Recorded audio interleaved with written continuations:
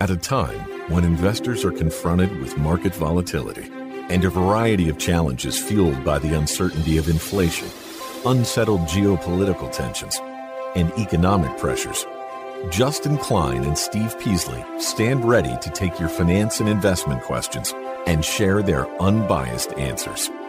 This is Invest Talk, independent thinking, shared success.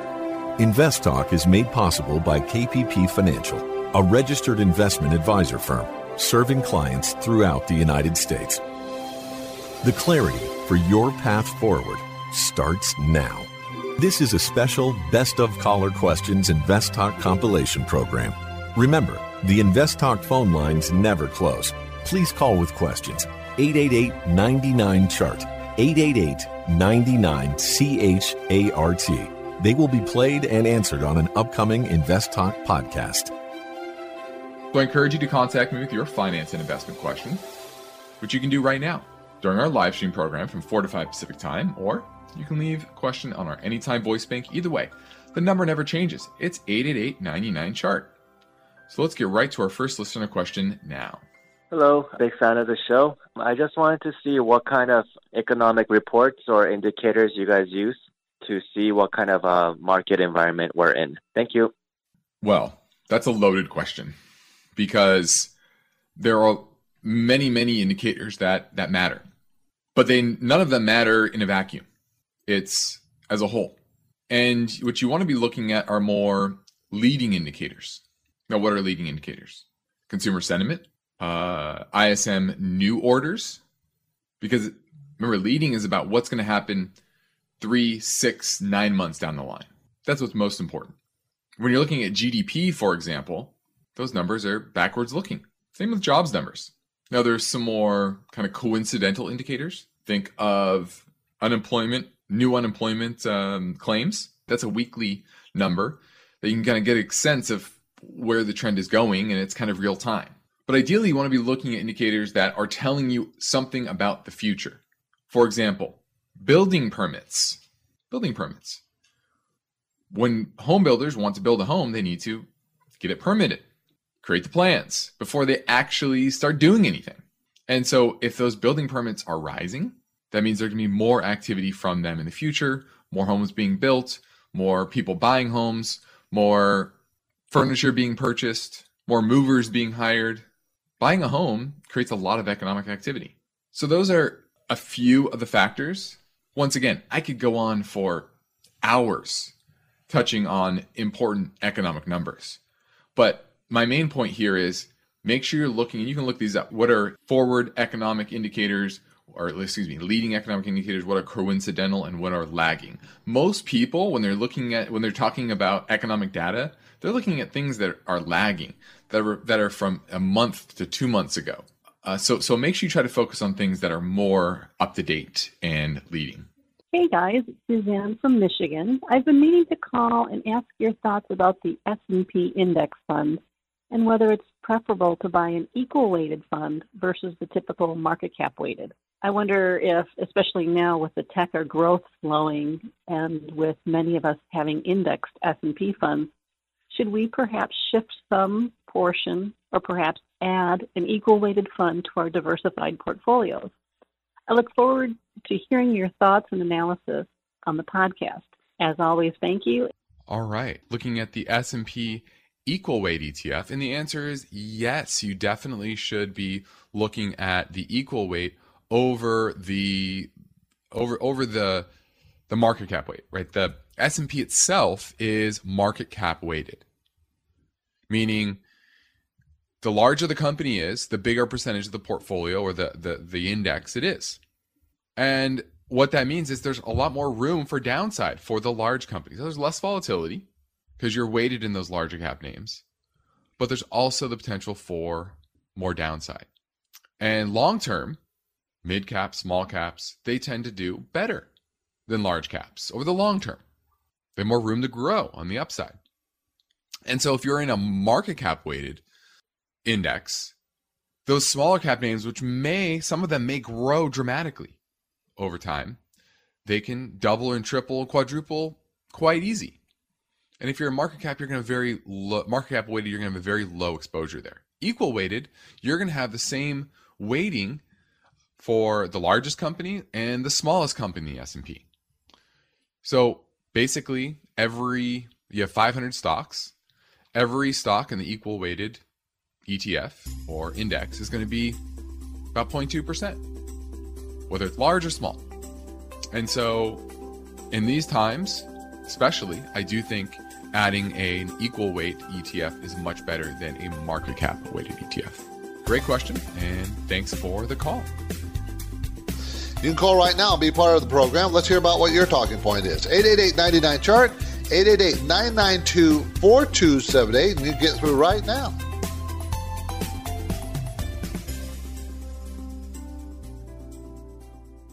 Get ready for a new KPP Financial Wealth Webinar.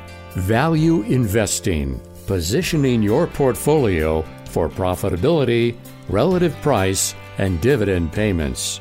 The Wealth Webinar will be a crash course on how to structure your value portfolios, providing real examples with assessment tools that KPP Financial uses every day to grow clients' wealth.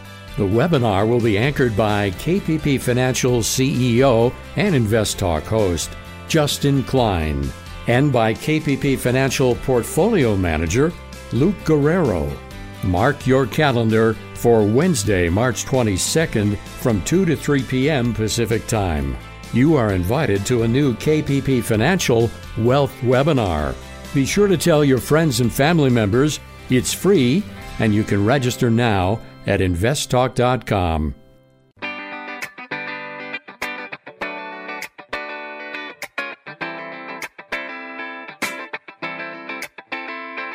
Now, each time I host the Invest Talk podcast, I have the satisfaction of taking caller questions and then breaking down the often complex dynamics involved. If you've never called, don't hold back. You can leave your Invest Talk questions on the 24/7 Anytime Listener line at 888-99-CHART. Hi, Steve and Justin. My name is Brandon from Oklahoma, and I just kind of had a general question about, how the stock market grows, because right now, obviously, it's kind of going down, bear market for NASDAQ, and, could possibly enter that for S&P and Dow. And, people will say, the stock market has an upward trajectory throughout the years, which has been proven true, but how does it keep growing?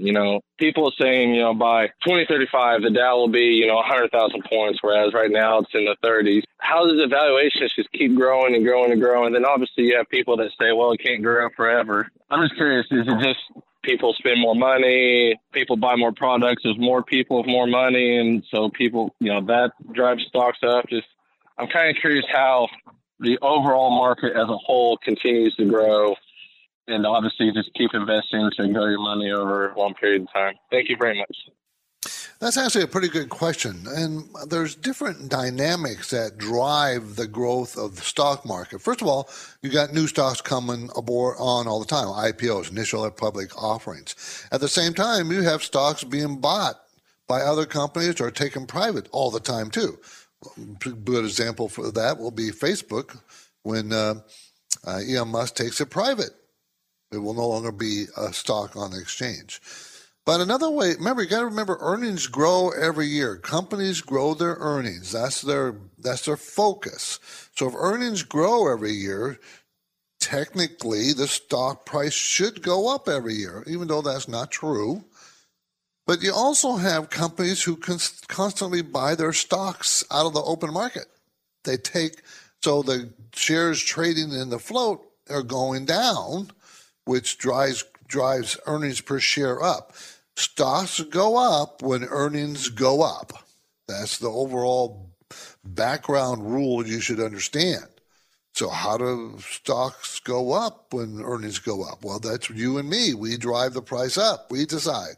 And sometimes we'll value $1 worth of earnings at a PE of maybe 15, and other times we may value that same dollar at a PE of 30, because maybe the sales growth is going well.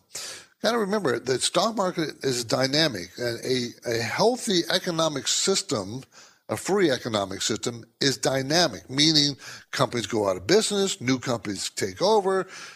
You should read the book Creative Destruction. Companies go out of business for reasons. They're destroyed. and then we create new companies.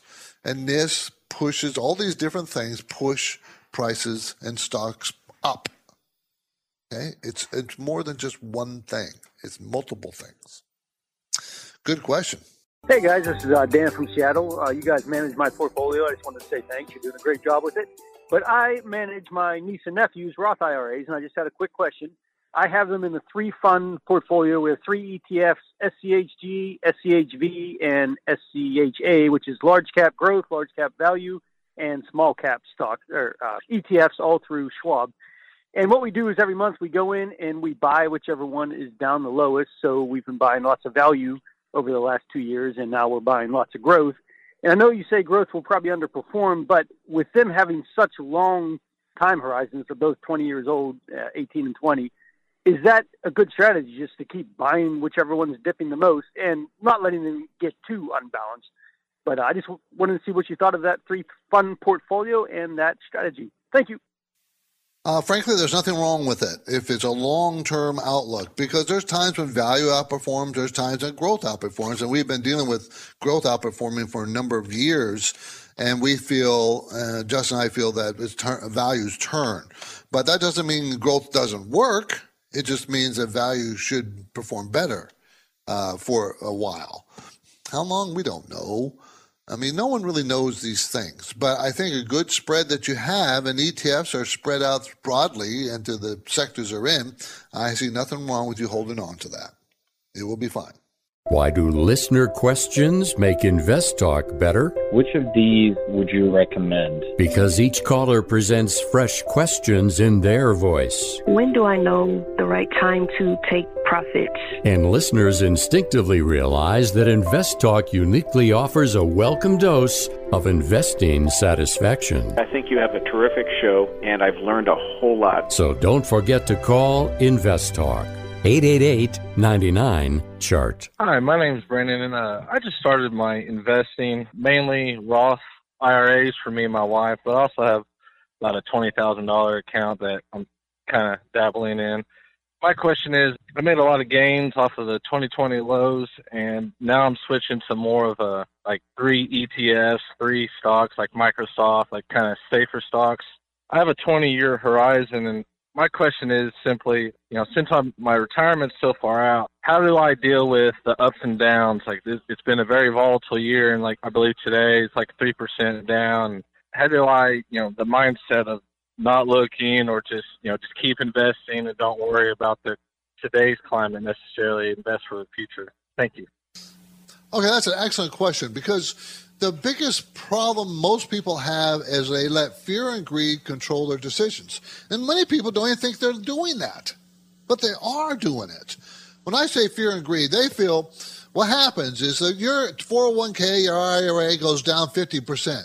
Fear sets in, and they tend to sell. And this is not something I'm making up. There's been study after study proving this. Then after the market recovers quite a bit, they tend to get back in. What are you doing? You're selling low and buying high. You're doing just the opposite of what you should do in the stock market. So, one of the solutions is don't ever sell. Just stay in the market.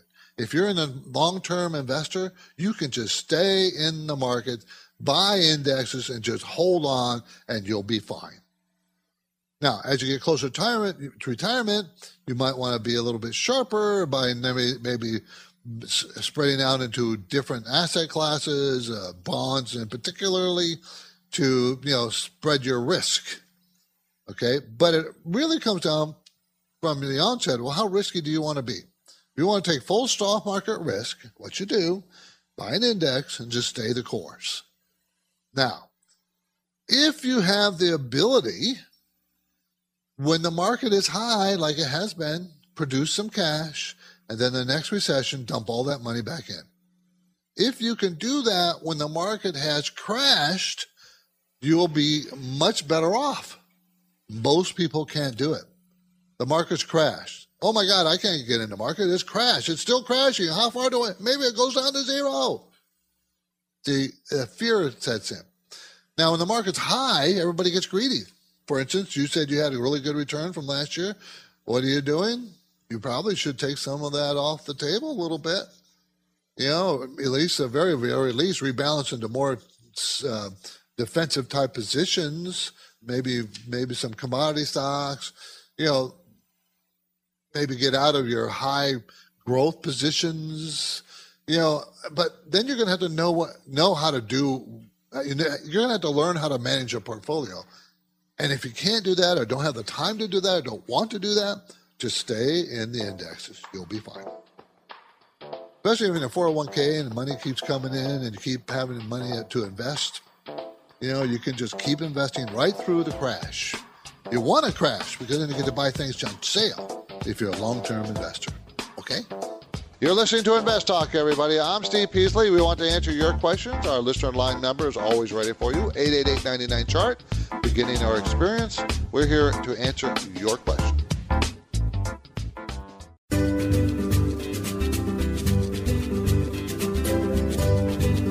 No two portfolios are alike, and every investor has a unique set of circumstances. So don't forget to call Invest Talk, 888-99-CHART. Let's go to Richard in the Bay Area. Hi, Richard. Hey, Steve. Thanks for taking my call again. I appreciate all of your answers. I had a question about small cap companies in terms of their response to a bear market. I know they start a bear market, like they typically go down first, and then the large cap value follow them. But out of a bear market, how does it go? Does it go the same way, like large cap, then small cap? You mean in a bull market when it turns, or when it turns up? You mean? Yeah, when it turns around. Yeah, when it turns up. When we're recovering from a bear market. They will recover much faster. Small cap growth stocks will recover much faster. They go down fast and deep, and they recover fast. Okay, so don't think that it's all a bad deal. It's just how can you stomach the volatility? Because they could lose 50-80% of the value, right? I mean, that's not uncommon. And, back in 2008, they went down more than 50%. The overall market went down 50%. They went down farther than that, especially the small cap growth. And they also have trouble when interest rates are rising. That we're in a rising interest rate environment. They don't like that at all because they use borrowed money to help grow their company. And that's a general statement. Okay, so just be aware. Yeah, they'll bounce up fast. They will once the bottom is put in, wherever that is. Once it's perceived that the Fed is slowing or stopping raising rates. Once they perceive that the damage to the economy is complete, there's no more damage done to the economy because of the Fed, then they'll start turning around. And just so you know, everybody, the stock market will move up before you see the evidence of the economy moving up. If we go into recession, and just the reason why I'm talking recession, we already have the first quarter, we shrank 1.4%. The GDP shrank 1.4% because of high inflation. That reduces the nominal number, right? So next quarter, we're still dealing with a high inflation. So that could be the second quarter in a row where the GDP shrank. We're in a recession. That's the definition. Now, it might not be very painful because we have lots of jobs, but we're still in a recession. Thank you for the call. I appreciate the question. Our Invest Talk mission is to help you make better investing decisions. To do that on your own, thumbs up or thumbs down choices based on good, solid investing principles. But we need your questions to keep us on track. 888-99-CHART or click on Contact Steve or Contact Justin on investtalk.com. Let's go to Edgar in San Diego. How you doing, Edgar? Yes, hi, Justin. How are you? Doing well. Justin, I have a question. This is I had some financial mutual fund, and I was under the impression if the interest rate goes up, financial will benefit. But looks like it is the other way around now.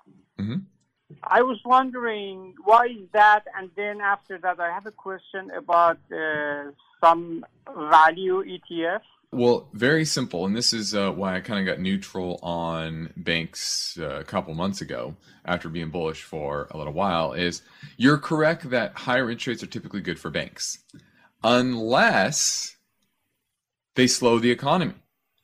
And that creates an uptick in defaults. And so higher interest rates are good as long as those higher interest rates aren't creating headwinds, major headwinds to economic growth. And the pace that the Fed has raised rates at has clearly created headwinds. I remember the market's pricing that in and has started to price that in.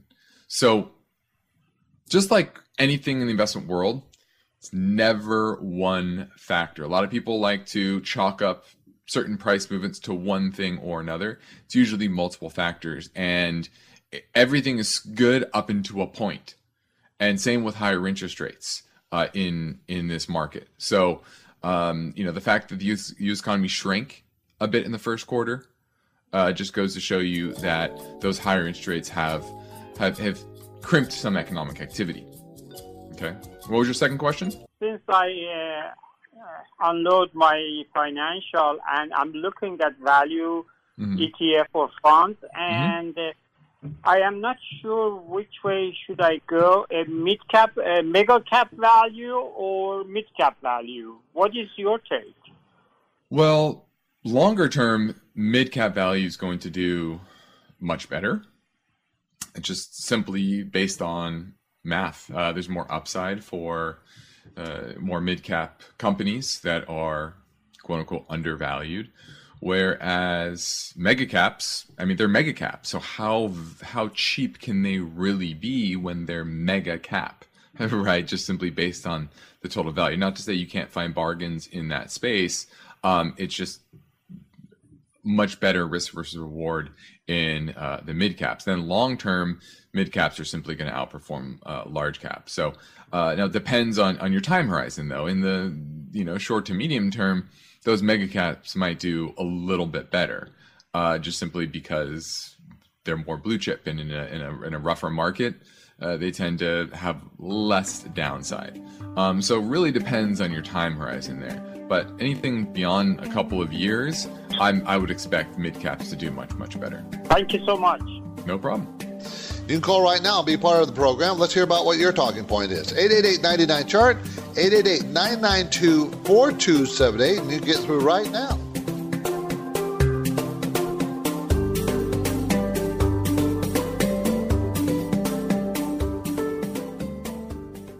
eBay Motors is here for the ride. Remember when you first saw the potential? And then through some elbow grease, fresh installs, and a whole lot of love, you transformed 100,000 miles and a body full of rust into a drive that's all your own. Look to your left. Look to your right. It is official. No one's got a ride like this. There's nothing else that sounds like, feels like, or looks like the set of wheels in your garage. With over 122 million parts, you can make sure your number one ride or die stays running smoothly, so there's no limit to how far you can take it. Brake kits, turbochargers, engines, exhaust kits, roof racks, LED headlights, bumpers, whatever your baby needs, eBay Motors has it. And with eBay Guaranteed Fit, it's guaranteed to fit your ride the first time, every time, or your money back. Plus, at these prices, well, you're burning rubber, not cash. Keep your ride or die alive at ebaymotors.com. Eligible items only. Exclusions apply. At this point, I think almost everyone has heard how generative AI promises to bring us to the next industrial revolution. AI is already shaping society with an impact on daily life that echoes the transformative significance of electricity or the internet. As we take steps to embrace the potential of generative AI, we need to remain vigilant with regard to its exploitability. This is where HackerOne comes in. HackerOne's AI Red Team addresses the novel challenges of AI safety and security for businesses that are launching new AI deployments. The HackerOne approach involves targeted offensive testing by harnessing the collective skills of ethical hackers who are proficient in AI and prompt hacking. In short, AI red teaming is the practice of stress testing AI models and deployments to make sure they can't be tricked into providing information beyond their intended use, and that security flaws can't be exploited to access confidential data or systems. HackerOne seamlessly integrates with your existing tools to enhance communication and collaboration across development, security, and IT teams. So, stay ahead of the game in the battle against cyber threats with HackerOne's attack resistance platform. Learn more at hackerone.com. That's HACKERONE.com, hackerone.com.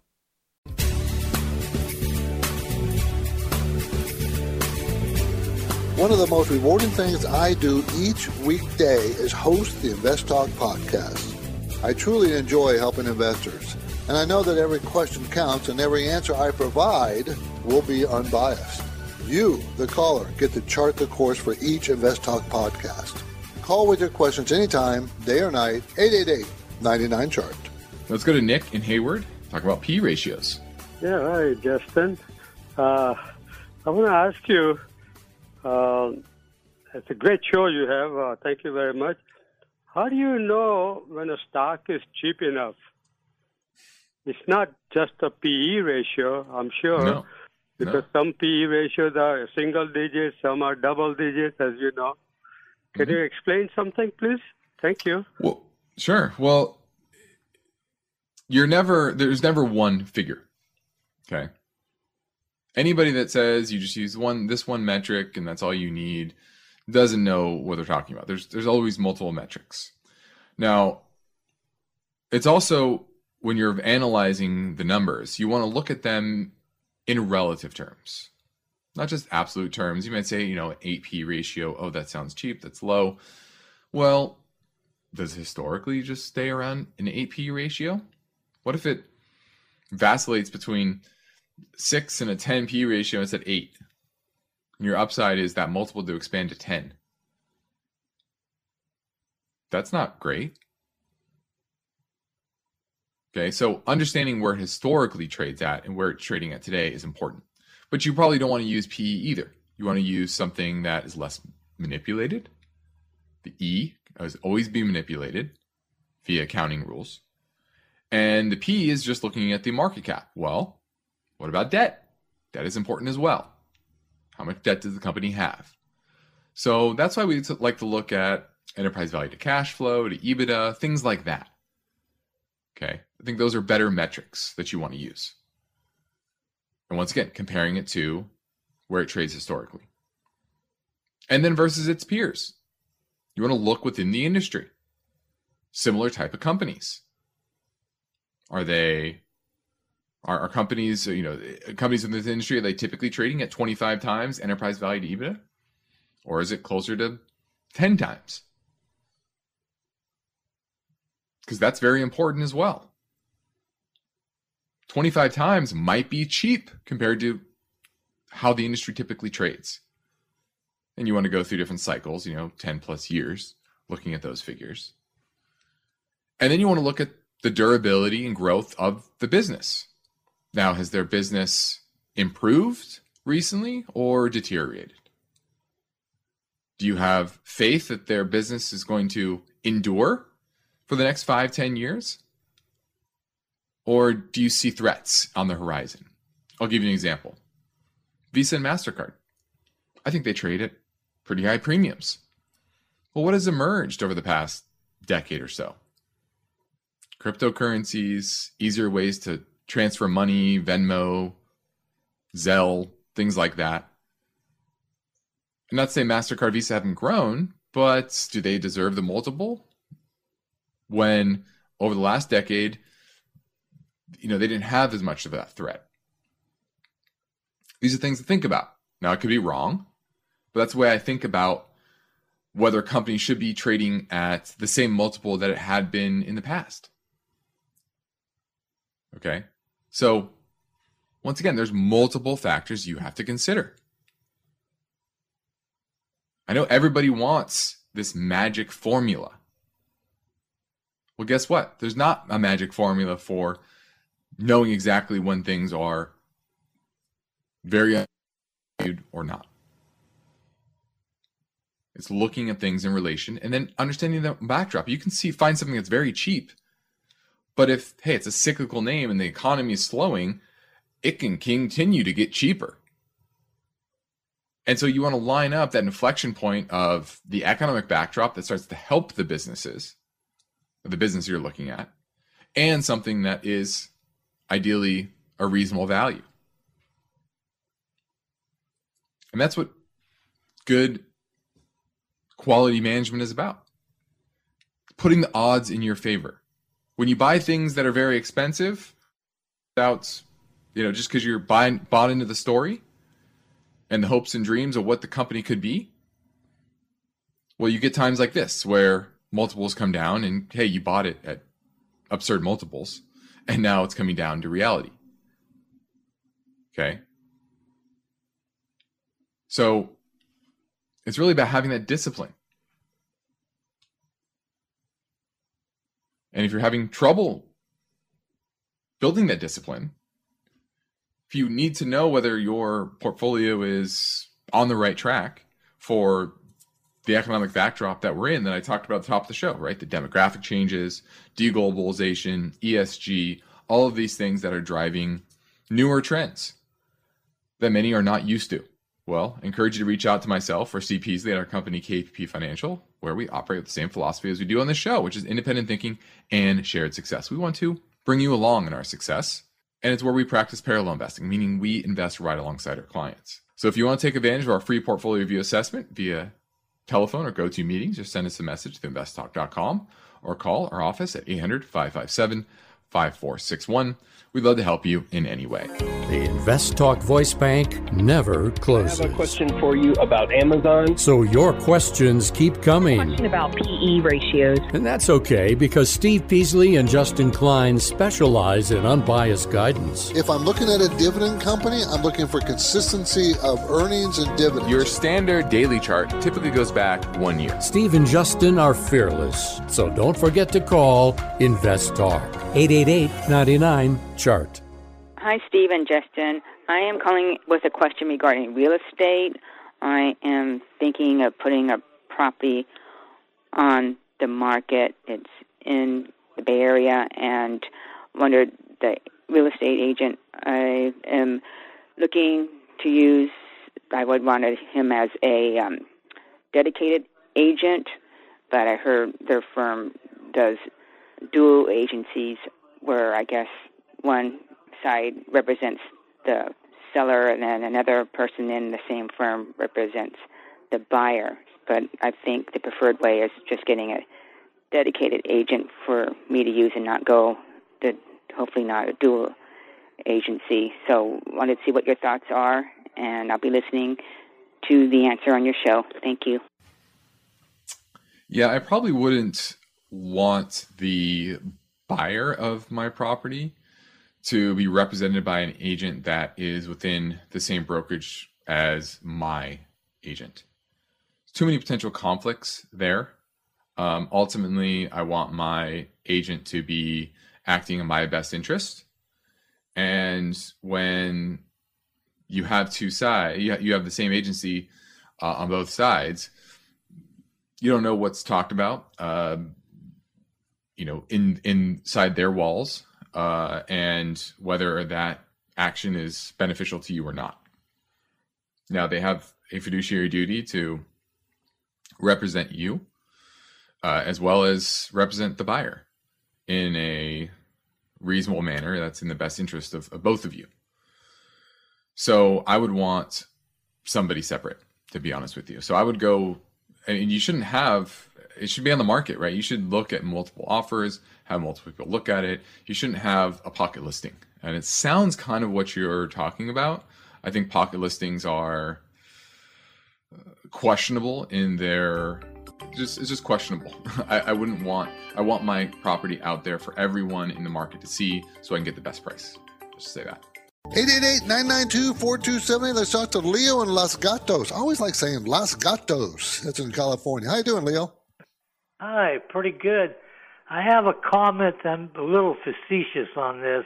Okay. When the feds print money, they call it QE. They give it a fancy name, right? Right.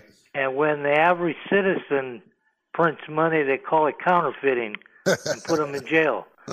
It's exactly true. Yeah, they can do whatever they want, but you do the same thing, you're going to jail. Look how much money the government is borrowing. If you borrow that kind of money, respectively, you wouldn't be able to. Government can do anything.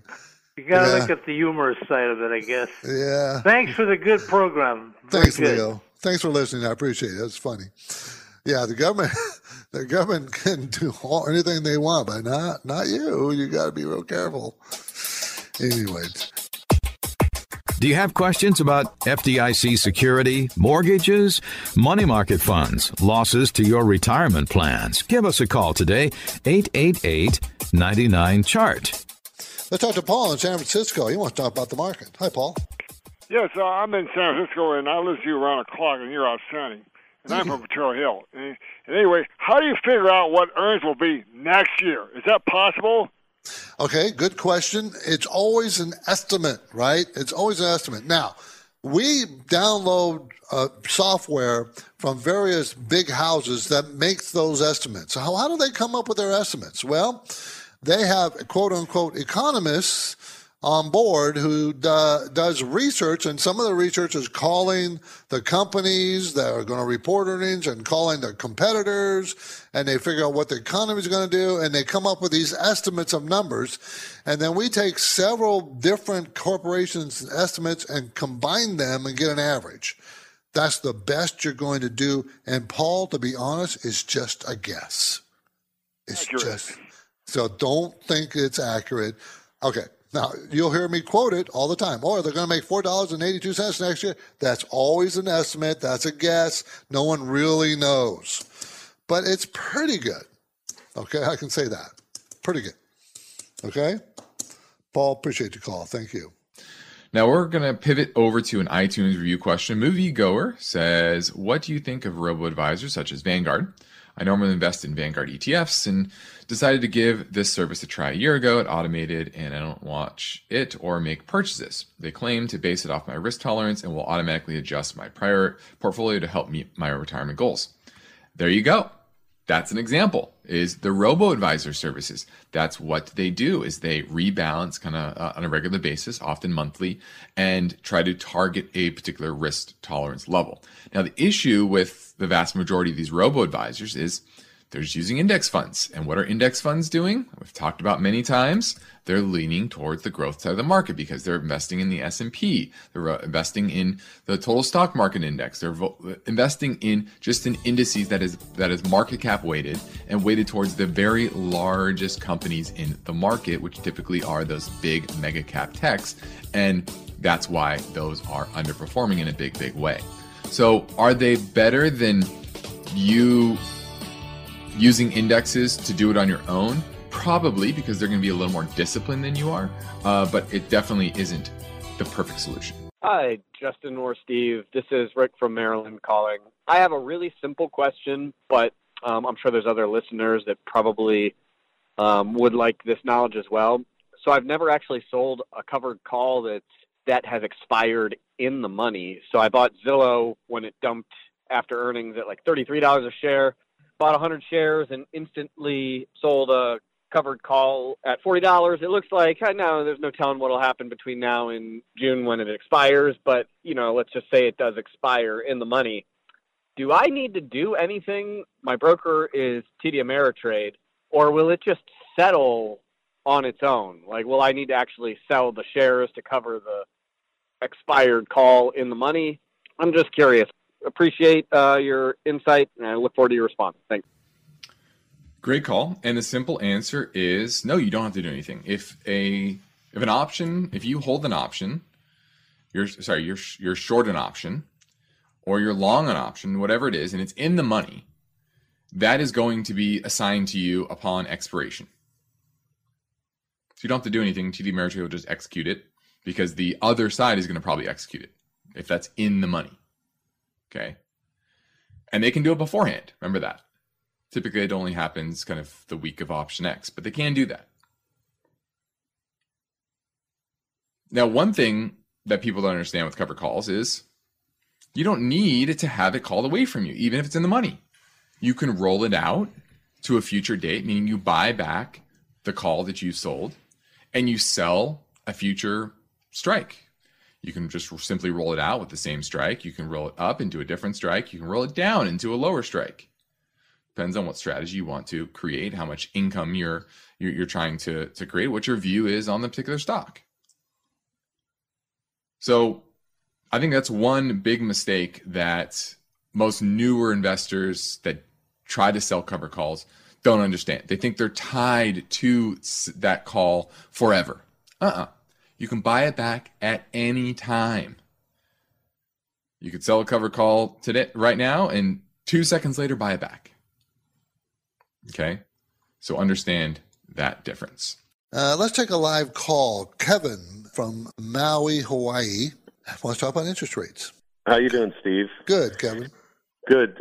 So maybe a stupid question. I know you don't have a crystal ball, but I couldn't refinance our house before now, so I'm doing it now. I'm on application pre-approved, but I have to lock rates, and I just was curious if you have any input as to, do I lock today or just wait? Is this like if I got to lock sometime in the next 3 or 4 weeks? So I would probably best to just. I just lock them in now because the Fed's going to raise rates in the first part of May, and rates will start to creep up before that.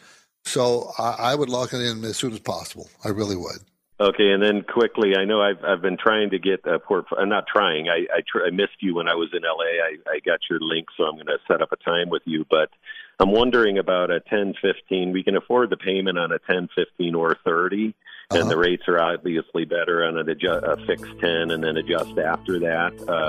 And longer-term interest rates, if we keep this, do you have any input on where you think the cycles would have us in 10 years? I think rates long-term are going to stay around 5%, maybe 5 to 6%. So I think you lock in the lower rate as long as you can. Appreciate the call. Now, if you have a question about a stock or an IRA, college savings plan, well, maybe buying a house, mortgages, reverse mortgages, we're here for you. 888-99-CHART, 888-992-4278. Steve Peasley and Justin Klein are ready to answer your finance and investment questions. Call Invest Talk, 888-99-CHART. Now we have another live call. Always glad to get those. This time we go to Richard in the Bay Area. Actually, this is Castro Valley, and he's listening on AM 1220, asking about cash. Yeah, I use Treasury Direct 4-week and 8-week notes, and then I have them laddered for storage of cash. You had mentioned CDs and other things that all have issues. So from a security standpoint, is that the wrong place to put it? What yield are you getting on 8-month CDs or 8-month securities? Excuse me. No, 8-week. 4-week and 8-week. Yeah, right around 1.1%. Okay. Right in there. Yeah, I think that's not a bad way to go, especially if you're okay locking the money up for that period of time. It's still pretty short term, right? 2 months or so. There's nothing wrong with that. And, laddering that is probably better than a liquid money market account. I'm thinking of, I know I use for my kind of short-term cash Marcus by Goldman Sachs. I think they just upped it to, 60 basis points or 70 basis points, somewhere in there, which is not as good as what you're getting. But obviously I can kind of take that out very easily, very quickly if I need to. Now CD, lock it up longer, but you can get up to 2.5% on a 2-year. So that's not a bad way to go either. It just depends on your time horizon. But that Treasury Direct and those 4-week and 8-week notes, that's not a bad way to go if you are trying to get some yield off of that very, very short term cash that you have. Thanks for the call. Got a question for Steve or Justin? You're the best person to ask it at 888-99-CHART. Now's the best time. Let's go to Ken in Texas who wants to talk about corporate bonds. Yeah, Justin, I've always heard that you're supposed to allocate according to your age, like subtract your age from, 100, and then have, like with me, 70 years old, 70% bonds and 30% equities. Mm-hmm. Is that, what kind of credence do you give that? And I also have one other question. I've got allocation of 47% fixed, 33 equity, and 20 in cash right now, and I'm wondering, am I too heavy on the bonds? What's your thoughts on all of that? Well, I think the 100 minus your age is a good baseline that you want to think about, but I don't think it should be used as gospel. Everyone's a little bit different, and their time horizon's different. So, for example, you might be 70, but this money might be earmarked for a child, one of your children or grandchildren, and therefore the time horizon for those investments are a lot longer. So you want to think about that, and then consideration of where the best opportunities in the market are as well. So should you lean on bonds when yields remain very, very low? Probably not. So that might be lower than it typically would be. Also, consideration of your income needs is having that mix and that income level sufficient to live on, then maybe that is a good mix for you. So having it as a baseline is fine, but just like everything, you have to make adjustments for your own particular situation, your own time horizon. How old are you, Ken? I'm 70. You're 70. Okay. So yeah, and what I'm looking at, pardon me, but what I'm looking at is on the bonds. I mean, I can get 4 and 5% fixed on it, and right now we spend what we take in. We're balanced on our income expenses, and so if I can put it in bonds that mature in 25 or 26 and get my money back on it, then that's kind of where I've been looking on the bond end of it. Yeah, I think that's a good idea. We're definitely finding fixed income opportunities in the corporate bond space now up to 5.5%, 6% sometimes, and going out just a few, 3, 4, 5 years. And I think this is a much better time to be buying bonds than it was over the past few years. Now, is it fantastic yields? No, but definitely relative, it's getting a lot better. But yeah, I mean, if you can find those yields, 5-6%, and then you can have confidence they're going to stay in business over the next 4 or 5 years, then that's a good place to be, especially if you're reliant on that income. So you have some cash, but you probably want to put some of that cash to work right now in the corporate bond space. Okay. All right, my friend. Thank you. God bless y'all. I appreciate you. Thanks for the call, Ken. Thank you. Invest Talk is a trademark of KPP Financial. Because of the nature of the interactive dialogue inherent in the format of this program, it's important for the listener to understand that not all comments made will apply to them. Specifically, nothing said shall be taken to be investment advice, or shall statements on this program be considered an offer to buy or sell security. Because such advice is rendered solely on an individual basis and at times will require that the investor review a prospectus before investing.